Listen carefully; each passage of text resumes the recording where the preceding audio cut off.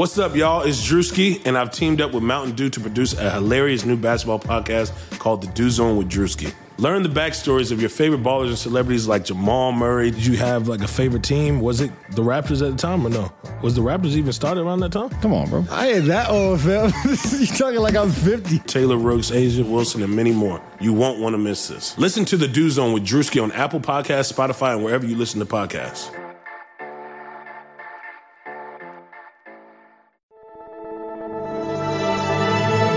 Blue Wire.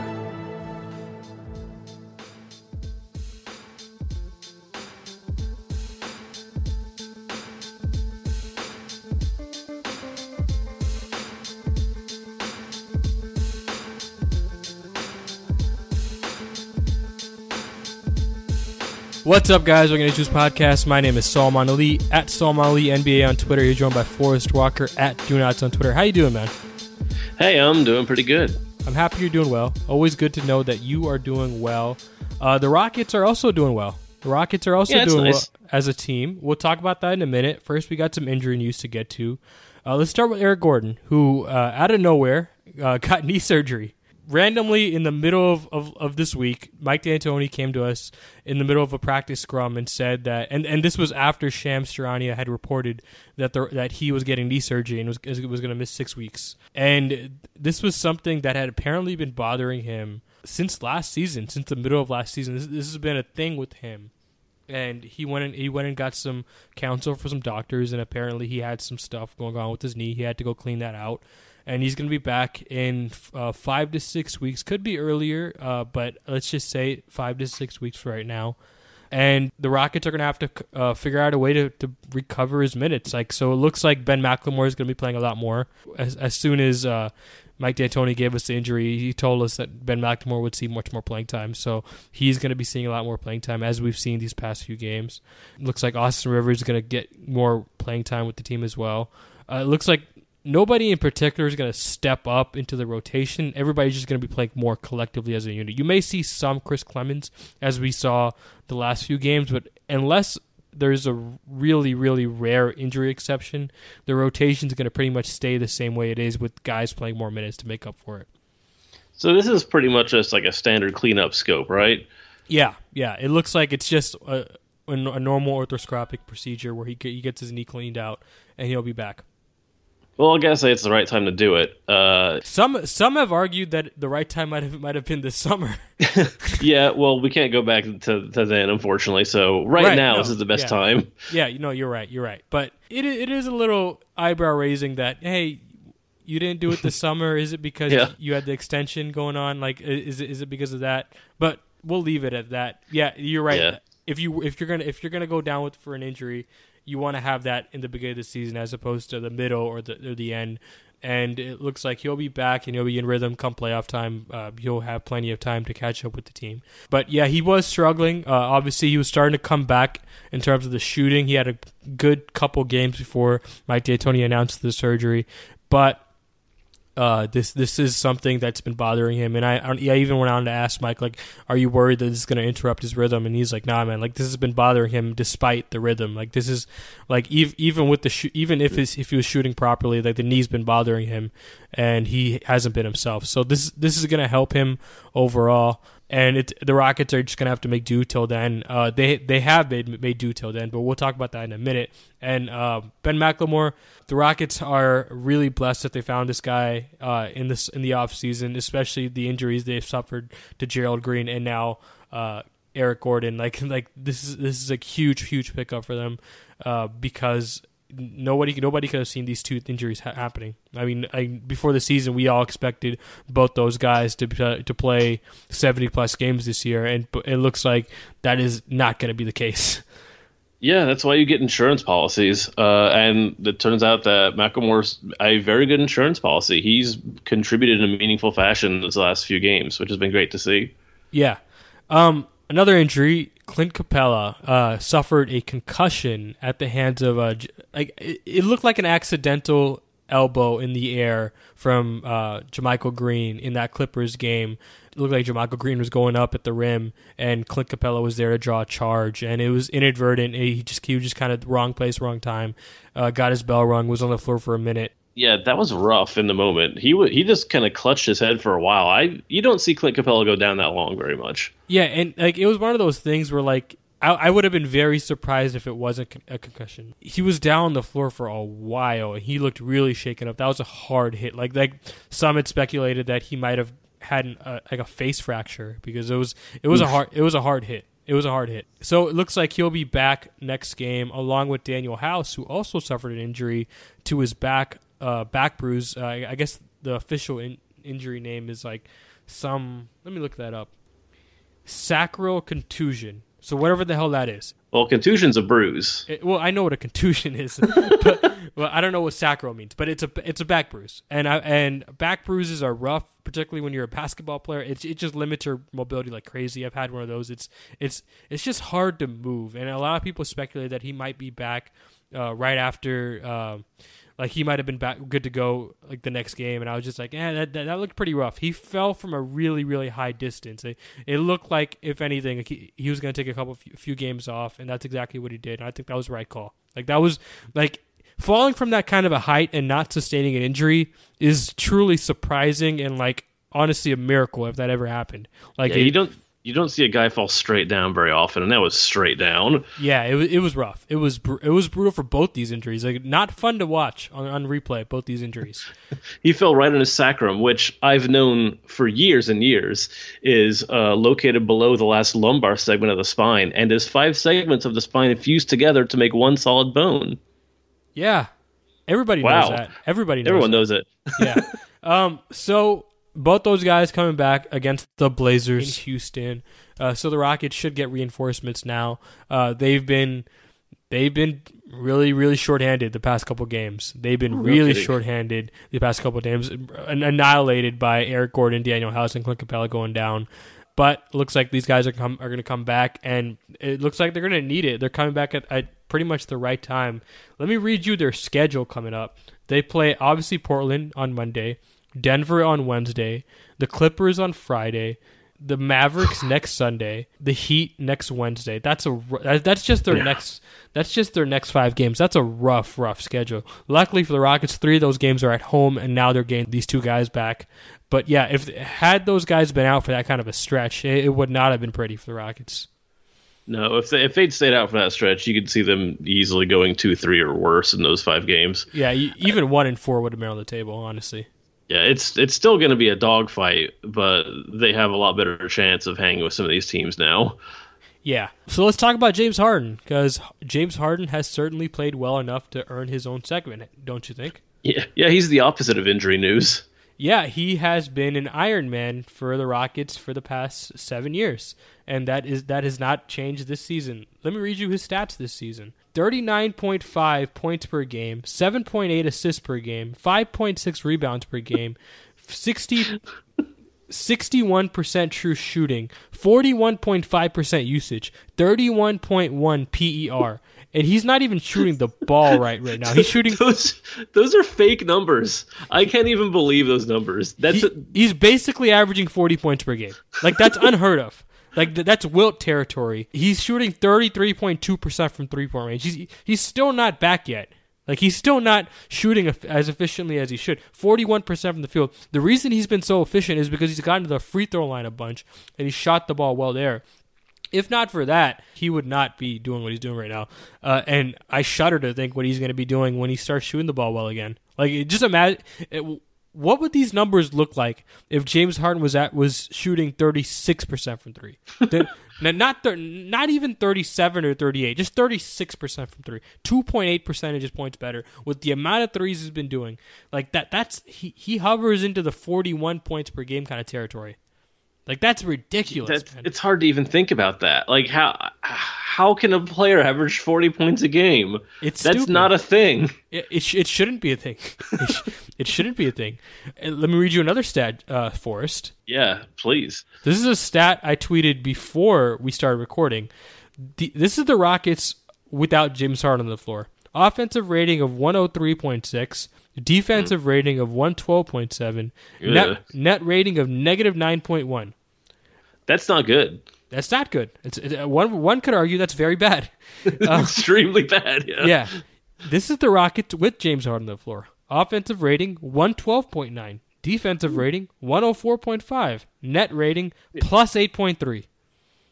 That's also those can't be real numbers. That is a 20-point swing. That is a 20-point swing in net rating. We haven't seen that since Steph Curry in 2015, 2016. That is ludicrous. Absolutely ludicrous. Why aren't we talking about this more, Forrest Walker? Oh, boy. That's a question that is dangerous to ask. Why indeed aren't we talking about this more? Because I don't know who could be more impressive than James Harden right now. He is running roughshod over absolutely everybody, isn't he?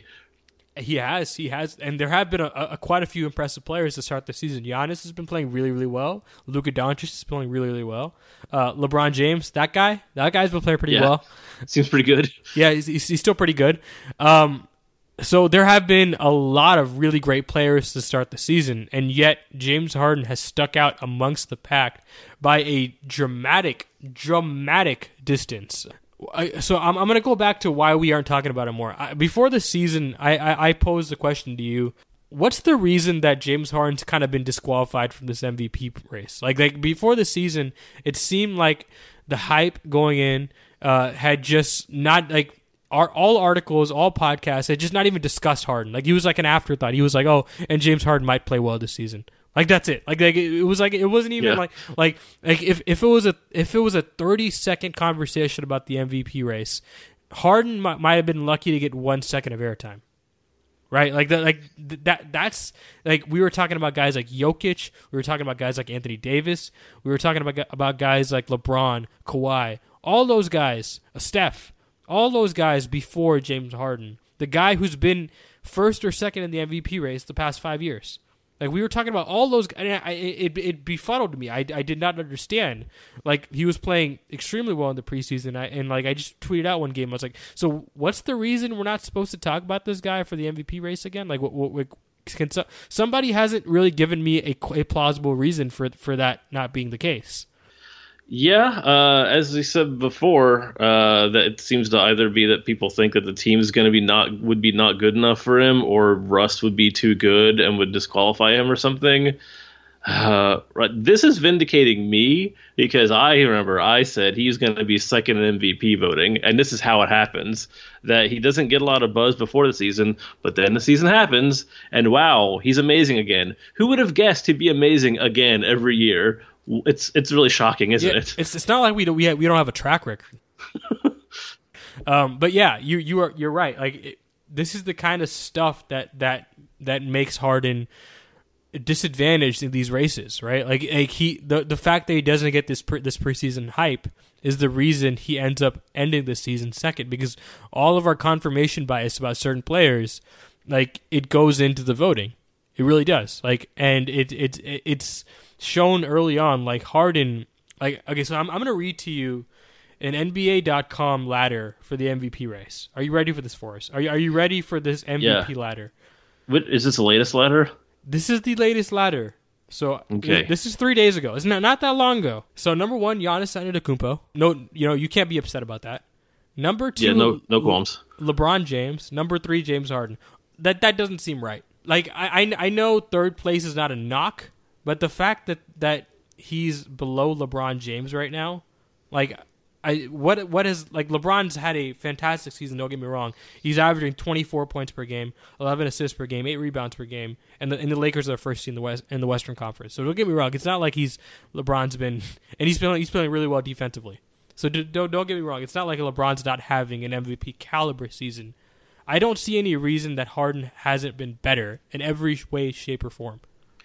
Well, I'll put it like this. I would guess off the top of my dome that people will give LeBron the benefit of the doubt, assuming that he has made all these other Lakers players better, to account for them being so high in the standings, despite how mistrustful many justifiably were about their depth. And James Harden is not going to get the benefit of the doubt. I think they both deserve that benefit of the doubt, but I do not think James Harden gets that one. Yeah. It's one of those things where, like, these guys are too close in team record, for me to be like, okay, yeah, LeBron's clearly an edge ahead of him. Like Giannis, I think there's a case there. I would still put and again, I'm someone who had Giannis as my MVP last season. I would still have Harden as number 1 right now. I think third place is kind of a slap in the face for how well he's played to start the season. I get that he's not shooting the 3-ball really well. He's still 61% true shooting. Like he's still 61% true shooting. That's stupid. Only if you count the free throws, Solomon. Forrest, do you want to know what league average true shooting percentage is? I would love to know. Tell me. 55.6. So Harden on an off year is shooting 6 percentage points better than league average. And still putting up these bogus numbers. It definitely feels like it warrants more conversation, and I feel like we're doing it an injustice to not talk about it more. I mean, it might, though, right? So I want to see what the next bunch of MVP ladders look like, because no one's really written much since that game against the Timberwolves in which James Harden scored 59 points and was just utterly ridiculous. Or was it 49 points? Hold on. You're talking about the Clippers game? No, the Wolves game. I want to see what people say in all the articles and ladders after this after the Timberwolves game, because that game was a ridiculous game from James Harden. He had to take over everything, and they blew. They had a 20-point win over a not bad team, despite being missing like 4 of their 5 best scorers. I wrote about this in my recap. That was their second most impressive win of the season to me. Like to me, only the Clippers win tops that. You said it. They're missing 4 out of their 6 best players. They're on the second half of a back-to-back, and all these guys are playing ridiculous minutes. They're playing. They have to throw out 2 G League guys who had not played all season, in Chris Clemens and Isaiah Hardenstein, and they blew them out. They blew them out. Like that's really, really impressive. That's one of those wins. It's like you can really feel the character of a team after a win like that. If anyone was doubting like the character of this Rockets team at the beginning of the season, which a lot of people were, I mean, it's kind of hard to forget. Like 2 or 3 podcasts ago, you and I were talking about Mike D'Antoni's job security. Yeah, people ain't talking about that anymore, are they? Yeah, like that was a thing, and it's not. I look on my timeline; it's non-existent right now. But yeah, like we forget how rough it looked for them at the beginning of the season, and the fact that they've turned it on to this extent is really, really impressive. All right, Forwards, let's take a break and talk about our friends at Untuckit. Ever seen an Untucked button down? They look bad. Why? Because they weren't meant to be worn that way. Thankfully, there's Untuckit, the original button-down shirt that's actually designed to be worn untucked. No matter your size or shape, Untuckit shirts always fall at the perfect untucked length. And with the holidays near, there's no better gift for your favorite guy who needs an upgrade. Now, you guys know how much I love Untuckit. I talk about it on almost every podcast nowadays, and that's because I genuinely love this product. Like, I've had so many bad shopping experiences where I buy a shirt, I come home with it, I wear it with a pair of jeans, and it's like I'm wearing a gown, not a shirt that's meant to be worn with a nice pair of pants untucked. It's like, it seems like they're forcing me to tuck my shirt in, and again, I'm just not that kind of a guy. I'm just way too casual to be tucking my shirt in. And this week was the first time I actually wore Untuckit to a Toyota Center. Like, I've been wearing it around town for a while, kind of test driving and seeing how I like it. And I really like the fit. So I decided, you know what? I'm going to wear it in a professional setting. I'm going to wear it to a Toyota Center. And you guys would not believe the amount of compliments or comments I got about this shirt.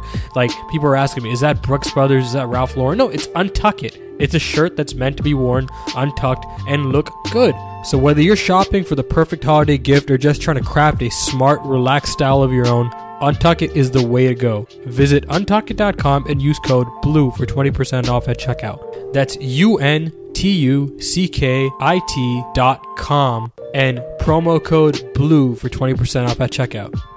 So let's talk about that Miami game where they completely got embarrassed. Because to me, like, I think it's notable that their run started after this because so they started that first quarter in Miami down 46-14.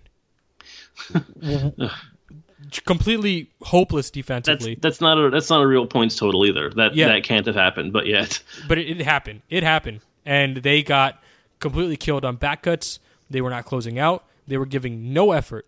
And James Harden was like the poster child for this. Right? It looked like he was having one of those 2015-16 seasons again, where he just wasn't going to give a crap on defense at all and have to go superhero on offense to make up for it. And he and the Rockets, to their credit, completely turned it around after that game. Over the past 7 games, only the Milwaukee Bucks have a better defensive rating than them.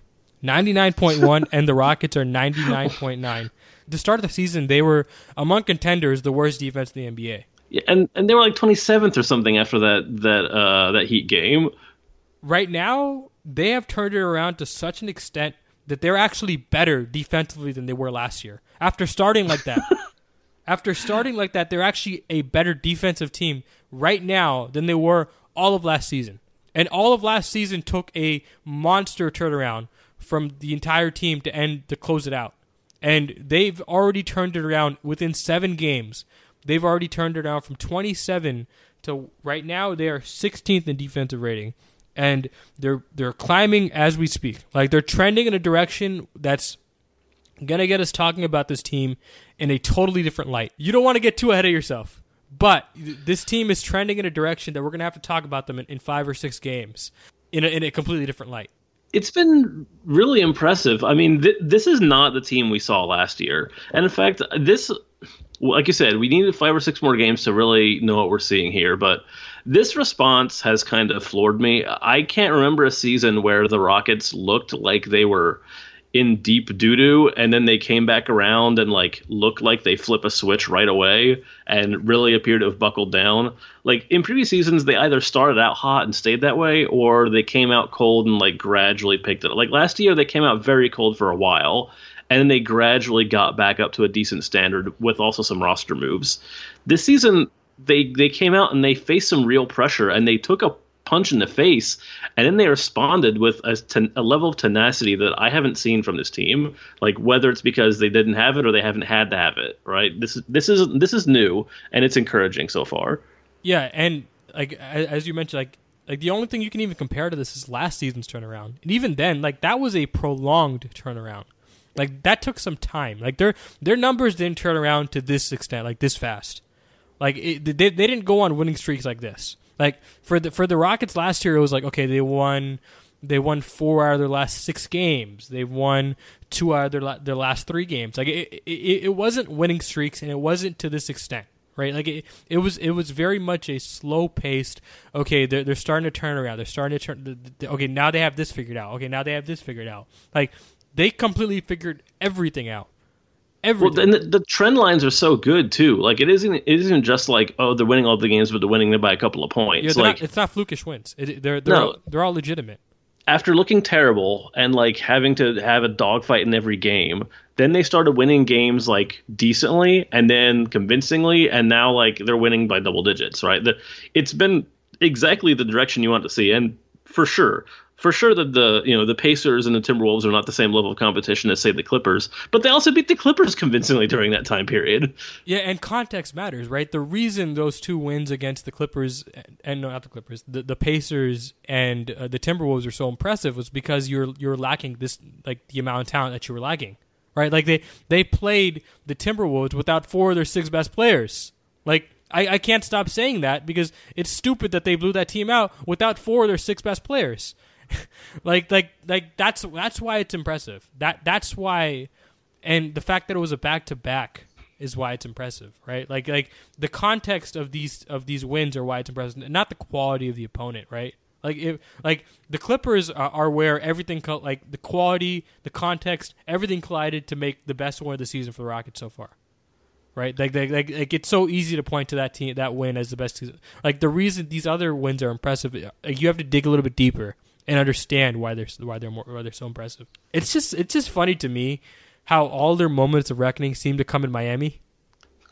Like last season, I remember because it was my birthday and I was in a New Orleans casino, and I promised myself I wasn't going to watch basketball for the entire day, and I got a notification on my phone that Chris Paul had a hamstring injury, and I was like, "That's it. They're done.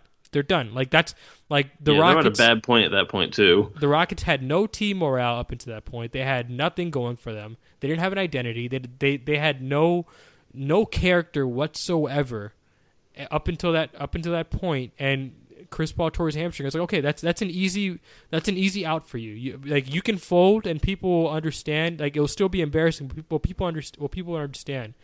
that okay, there was no way they're coming back from this. Like people would have thought, okay, like this is an easy excuse for you to go in the lottery, get a good draft pick, and come back next season. But the amount of character they showed after that is kind of the amount of character they showed after this loss to Miami, right? Like it's just funny how like they went out with the same kind of mentality. Like after Chris Paul tore his hamstring in Miami, this is the Rockets' record: 37-15, fourth best net rating in the NBA, plus 7.1 points per 100 possessions. And after this Miami loss, 7 games in a row, plus 12.6 points per 100 possessions, 99.9 net rating, 112.4 offensive rating. Right, like the message after that loss, like the only way you can recover from that is if you punched your next opponent in the mouth. And I mentioned that on my last podcast, but that's the only way you can recover from a game like that. And they did it, and they did it consistently, and they never turned around. They won their next game. They won the game. They won the game after that. They won the game after that, and here we are. They turned it around, and it's really, really impressive. Yeah, they seem to be motivated by embarrassment. That was a deeply embarrassing game, and they have yet to look back. Yeah. So I mean, hopefully we keep seeing them in this mode. Winning does get addictive, and it would be great for them if they could keep it up. I mean, obviously they're not going to just keep winning every game, but if they keep playing like this, it's going to turn out very well. And the way they're playing is the most encouraging. Like watching them, they have a level of energy and like urgency. Right. Urgency. The level of urgency in their gameplay has been through the roof lately. And weirdly, all these injuries may have even helped with that, because there's all these guys who are hungry for playing time and hungry to prove themselves and get out there and be part of this, who are playing in games right now. Like Chris Clemens, for example, when is he going to see chances like this? He went out there against the Timberwolves and he went nuts. He knew it was his time and he did it. And that's the kind of thing that can become infectious. So there are no yellow or red flags in the way they've played in the last 7 games. It has all been green flags. And we don't know if that'll continue forever, but very good trend lines. Signs good right now. Yeah, the last time I talked to you, they were at like a weird color flag, like they were like dirty yellow, like yeah, like the ochre flag or whatever. Yeah, it was one of those flags where we were struggling to describe what color it was, like the texture of the flag. Like the flag didn't feel good. It wasn't that it was just ugly. It was a rough feeling flag. Like the flag they have right now is smooth as silk. It's green. It's a beautiful looking flag. The flag they had before was disgusting. It was the kind of flag you kind of threw like in the bottom of your drawer, never to be seen again, hopefully. Yeah, this flag is like green and made of high thread count silk sheets. You put this flag outside of your house. That's what you do with this flag. It's a lot more fun to watch them when they're clearly trying hard also. I'll put it that way. No matter what your rooting interest is, it is very fun to watch players play hard. Let's talk about some of these wins, because I want to talk about how impressive. Let's talk about their 2 most impressive wins. Let's do that. Let's talk about the Clippers win and the Minnesota win, because I think those are their 2 most impressive wins of the season. Let's start. Yeah, I don't think it's close. Yeah, let's start with the Clippers. So this was a game I penciled in before the game. I was like, this is going to be a loss. So the context of this game: Daniel House going into the game was out. Obviously, he had the back bruise. Eric Gordon, we had just learned about his surgery. He was out. So the Rockets were without 2 of their 6 most important players, and they were playing one of the best teams in the NBA, a team that I think is going to win the NBA championship this season, the Los Angeles Clippers. Like that's the team a lot of people have winning the championship this season, and I just penciled in, okay, it's a loss. Like I don't care if Paul George isn't playing. Like this team is just so damn good defensively. The Rockets are missing a lot of their best players. James Harden's going to have to be asked to do a lot. Like there's no way he can put the team on his back and win like this. And mid game, Clint Capella gets hurt. It's like okay, that's probably it. Like the Clippers were starting to turn it around mid game. Like the Rockets had come off to a fast start, and then the Clippers started to slowly chip into the lead. They slowly chipped into the lead, and then Clint Capella goes down, and then you kind of figured, okay, this is where the Clippers recapture the lead and win this game. Right, like I at least I had that feeling. Like watching the game when Clint Capella went down, I was like, okay, that's it. They're done. This game's over. They're gonna lose. Like they can't win this game with Tyson Chandler or PJ Tucker playing the center position. Whoever was gonna play, it didn't look like they were gonna survive. Yeah, and the Clippers had momentum at that point too, so It really looked rough. Clint had 20 rebounds in this game. Like, that's how well he was playing. He had 12 points, 20 rebounds, 30 in only 32 minutes. And Lou Williams was starting to pick it up. Kawhi was playing okay. He didn't have his best game admittedly. He was playing okay. But yeah, the Clippers as a team were starting to turn it around, and they were starting to lock in on the Rockets defensively. And James Harden, to his credit, like he looked completely gassed, especially to end the second quarter. Like he looked like his arms were super sweaty. Like his arms were glistening. Like it looked like he just come out of a pool, right? And he hit some of the stupidest like step back jumpers ever. Like they weren't even step backs. They were just pulling up from 30 feet. Like he just walked up to 30 feet and it's like, "Wait, I'm going to take this. No one's going to guard me. Okay, Montrezl Harrell, you're going to back up this much. I'm going to take this three." And he put the Rockets on his back and completely took over the game. And there was that possession, in my opinion, that really defined the Rockets stretch, where he just took the ball from Kawhi Leonard. He just took it. It was incredible. It looked like he just like hit X while playing NBA 2K. He just took it right out of his hands. He's like, "That's not your ball anymore. That's just mine. That's mine." Like I'm like, it's one of those like plays where it's like it was hard to believe, so you had to rewind and watch it again. And he just it wasn't even like Kawhi was in a bad position. He was just in a straight up position. And James Harden's like, "Okay, I'm going to take this ball from you. We're going to go on this fast break. And Tyson Chandler's going to turn back the clock and hit this reverse lob. Reverse dunk. Oh my God. That was truly brutalizing, honestly. Yeah. It's the kind of dunk that puts a team away when they're already struggling to come back into it. Like that was, to me, like, I mean, we already said that was their most impressive one of the season. Harden was ridiculous. It was a real adding insult to injury type game for the Rockets to the Clippers as well, because not only all that happened, but there was a whole thing with Austin Rivers at the end of the game with the brothers nonsense. Yeah. Oh my God, that was amazing. Like first of all, let me say this: Tony Brothers. You never want to have Tony Brothers on a national TV game. Like, just don't. Yeah. Like whoever you is, no one wants this. Yeah. Like this is not. He's not good. I don't care what the league's data says on Tony Brothers. He is not a good NBA official. He's just not. I don't care what he grades out to be, according to the NBA. He is not a good NBA official. He's terrible at handling situations. Always gives out technical fouls needlessly. Is not good at taming things down. If anything, he always seems to put accelerant onto the fire. Always. I've watched Tony Brothers for 10 years. I've seen enough of him to know that he is not good at handling situations. Is this the game where Doc Rivers picked up a ball, but he stepped on court to do it, so he got a tech? No, you are thinking of Alvin Gentry. Oh yes, I am thinking of Alvin Gentry, but whoops.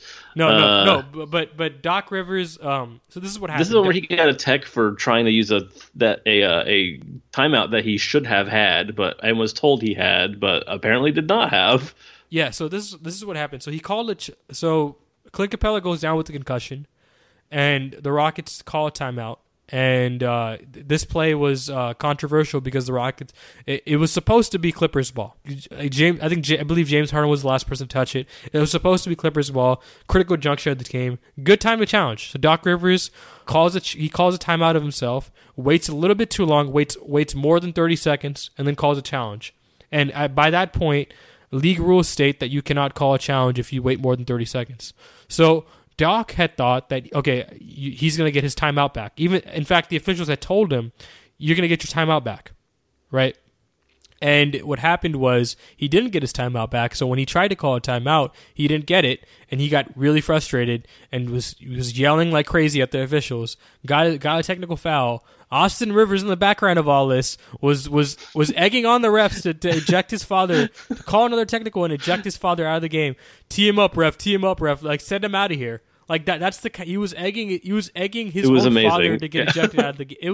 It was amazing, man. And the betrayal of Austin Rivers standing against his father in a way few men get to do. And these guys talk trash to each other every game, every single time the Rockets play the Clippers. These guys are always barking at each other, and it's funny because Austin tries to play it down all the time with the stuff between him and his dad. Like every time the Rockets play the Clippers, in the scrum, we always ask him about this relationship with his father, and he's always rolling his eyes like, guys, it's not a thing, it's not a big deal. And every time during the game, he makes it a thing. He always makes it a thing. He always talks back at his dad. He's always barking at his father, and it's just funny how so he gets ejected, and Doc's walking away. He's headed to the locker room, and Austin is signaling, "I'll call you after the game." And he tweets after the game, "Man, Thanksgiving is going to be awkward." Something along those lines. And in the scrum, the post-game scrum, we asked him about it, and he said, "I was just trying to be the peacemaker." Just gold. Just gold. He earned his entire salary on that one night. Austin just knows how to attract attention. He just and this has been a thing with him. Like he's a true showmanship in every sense of the word. This has been what a showman. Like professional. Yes, professional showman. Like this has been a thing with him for the longest time. Before he was on the Rockets, like I remember the Rockets were playing the Clippers on a random game. Like no, this was the Tunnel Gate game. This was the game. This is the game where the Rockets decided to storm the back tunnel of the Staples Center to charge to go after Austin Rivers. And I remember Austin was in a suit on the sidelines, and he was just barking at Chris Paul, barking at James Harden on the side. He wasn't even playing; he was just yelling. He was causing all this commotion on the sidelines, and so much to the point where it caused the Rockets to get so frustrated that they would charge this tunnel. Like he is so good at this. He is so good at high drama. Plans. They had Clint Capella going as a diversion. Do you remember this? Like he knocked on the door. Every Clippers versus Rockets game is required viewing, and has been even before Austin Rivers is on the Rockets, and now it's only more, right? Like he's such the what perfect are the viewer ratings? Yeah. Like what are the ratings going to be like on the next Rockets versus Clippers game? It's going to be amazing. I cannot wait. You have the whole Patrick Beverly and Russell Westbrook drama to this. Like these guys were guarding. So Patrick Beverly was guarding James Harden, did a fantastic job at him, forced him to go 1 for 7 from the field. And Russell Westbrook after the game said, like all that commotion, all that stuff, he's not even that good of a defender. Like Patrick Beverly has all you guys fooled that he's not even that good of a defender. This rivalry is so good. It is so good that both of these guys are saying ludicrous things after the game, like Austin Rivers, I was a peacemaker. Like no one even cared that he said that. Like it just went under the radar. Yeah, it was just devoured by all the other weirdness. Yeah, because of Russell Westbrook's comments about Paul George.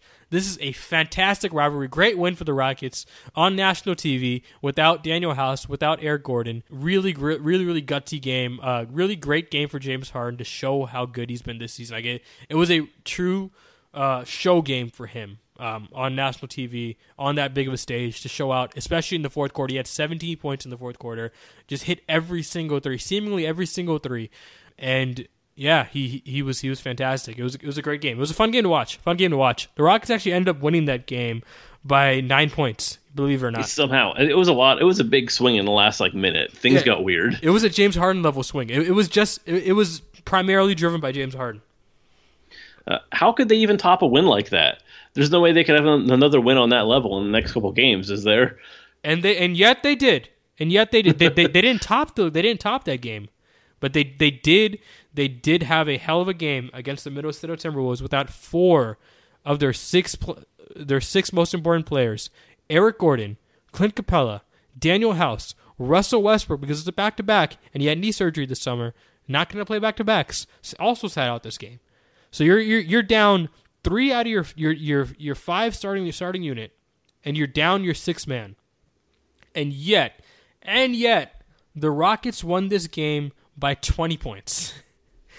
just stupid. Like second half of a back-to-back, and they won this game by 20 points. Really strong character game.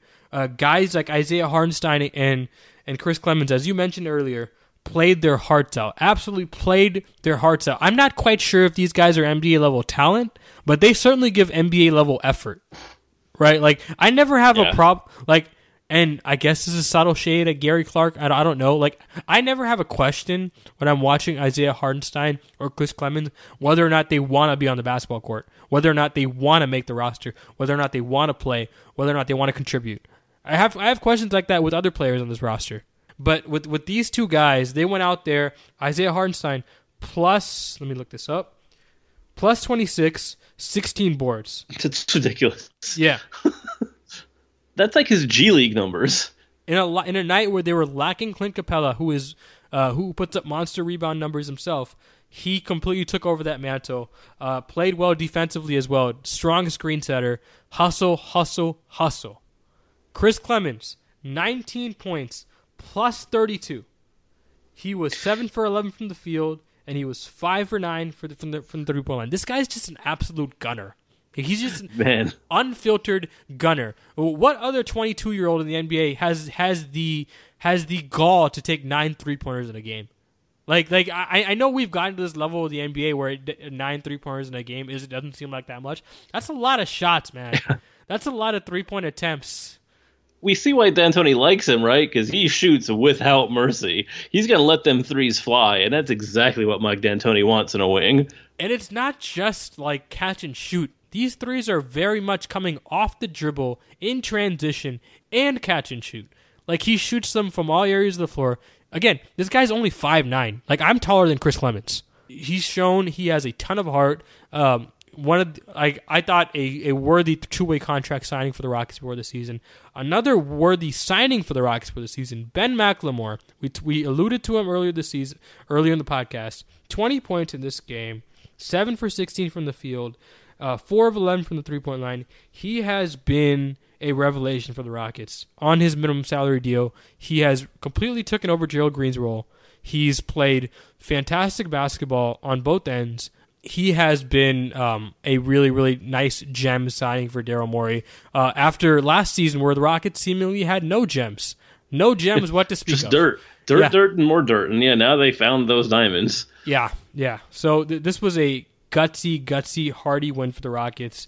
A win where, it really made me buy in. It really made me buy into the idea that they are a Tier 1 contender this season. And that's not something I thought of before the season. I thought they were going to be the second seed in the Western Conference. I thought that there were clear teams on both conferences that were better than them, including the Milwaukee Bucks, including the Los Angeles Clippers. I thought the Rockets were a Tier 2 contender. I am bumping them up to a Tier 1 contender because they've played so well on both ends of the floor these past 7 games. We'll see if it continues. Right now they're on a 62-win pace for the season.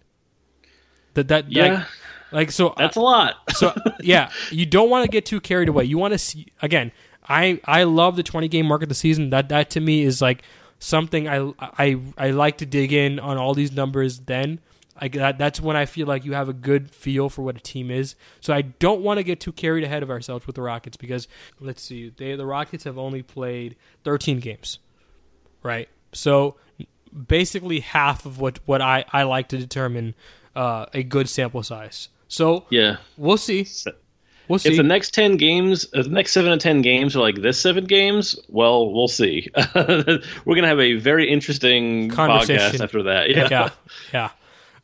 But they're trending in the right direction. They're second in the Western Conference, only behind the Los Angeles Lakers, who have played fantastic basketball. Surprisingly, I didn't think that high of the Lakers before this season, and they have surprised a lot of people, not just myself. They have a 10.2 differential in scoring amongst it. They've been killing their teams. They've been killing their opponents.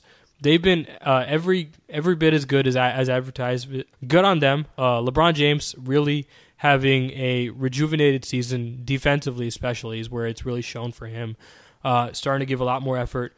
And, a lot of these teams are still struggling to figure out their identity, and that's kind of why I want to pump the brakes on the Rockets. The Nuggets really haven't figured themselves out yet. And yet they're third in the Western Conference, 9-3. Nikola Jokic looks fat. He just looks like he ate a bunch of donuts this offseason. Much like James Harden 2 years ago, and it's shown in his play. So I think he has another level to hit. I think the Jazz. Mike Conley hasn't played well for the Jazz to start the season. Yeah, he sure hasn't.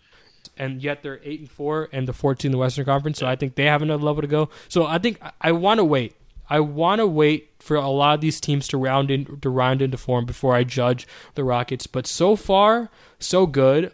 we'll see how they fare in the stretch. It's going to be fun to watch now. Like, it's going to be fun to watch how the Rockets fare in these next 5 games. I'm really interested because now they're going to have Clint Capella and Daniel House back. They're going to play a true slate of contenders, which they haven't had the opportunity to do so. But now, their next 5 games, I'll repeat it again. Portland, Denver, Los Angeles, Dallas, and Miami. All 5 of those teams are legitimate playoff contenders within their conference. 4 of those teams are Western Conference contenders. And it's going to be fun. It's going to be fun to see how they fare against these teams. Now, the Blazers have struggled mightily to start the season. Yeah. And I guess we can hold off on calling them a contender for a while, but I still think with Damian Lillard and CJ McCollum on that roster, they're still going to make the playoffs. Like, how can they not figure it out? Yeah, how can they not make the playoffs? I had real doubts about them before the season about their contendership status because of the offseason moves they made. Like, I was not a big fan of the Hassan Whiteside trade. Was not a big fan of just giving up Mo Harkless and just letting Al-Farouq Aminu walk. Like, I wasn't a big fan of a lot of their moves. I still think that they have enough talent to make the playoffs. So I'm not gonna get carried away and say they're not a playoff contender as the rest of these teams are. So interesting slate of games coming up next for the Rockets. It'll be really fascinating to see how they fare. Yeah, and for the first time in a while, I'm actually fascinated to see how bench players fare too. It's been a while since there have been bench guys that do not instill some sense of dread when they come onto the floor. There's actually more potential than dread right now, I think, and I want to see how these guys keep developing in the system and getting used to it. Even like the truly ancient Tyson Chandler has been providing good minutes. You know, these are a bunch of guys who actually can do stuff. And it's really fun to see more than 6 guys be playable in a Rockets game and see them able to actually go to their depth a little bit and try to extend or at least hold on to leads. Yeah, so the way the Rockets turned around last season is they shortened their rotation and relied heavily on their main guys. They haven't done that this season. They didn't shorten their rotation. They very much expanded it to guys like Ben McLemore, Chris Clemens, Isaiah Hartenstein, Tyson Chandler. Like a lot of these Thabo Sefolosha, a lot of these guys have entered the rotation since their injury stretch and since their struggles, and those guys have rang the bell. They've rang the bell. So yeah, subscribe to the podcast on iTunes, Google Play, Spotify, and Stitcher. Follow me on Twitter at SomallyNBA. Follow Forrest on Twitter at I'm at Dunots, DUNOTS. And give us 5 stars on iTunes, guys. We are now a part of the Blue Wire Network. Go check out their podcast. They have a nice slate of NBA podcasts that you guys can go listen to. And yeah, guys, good night.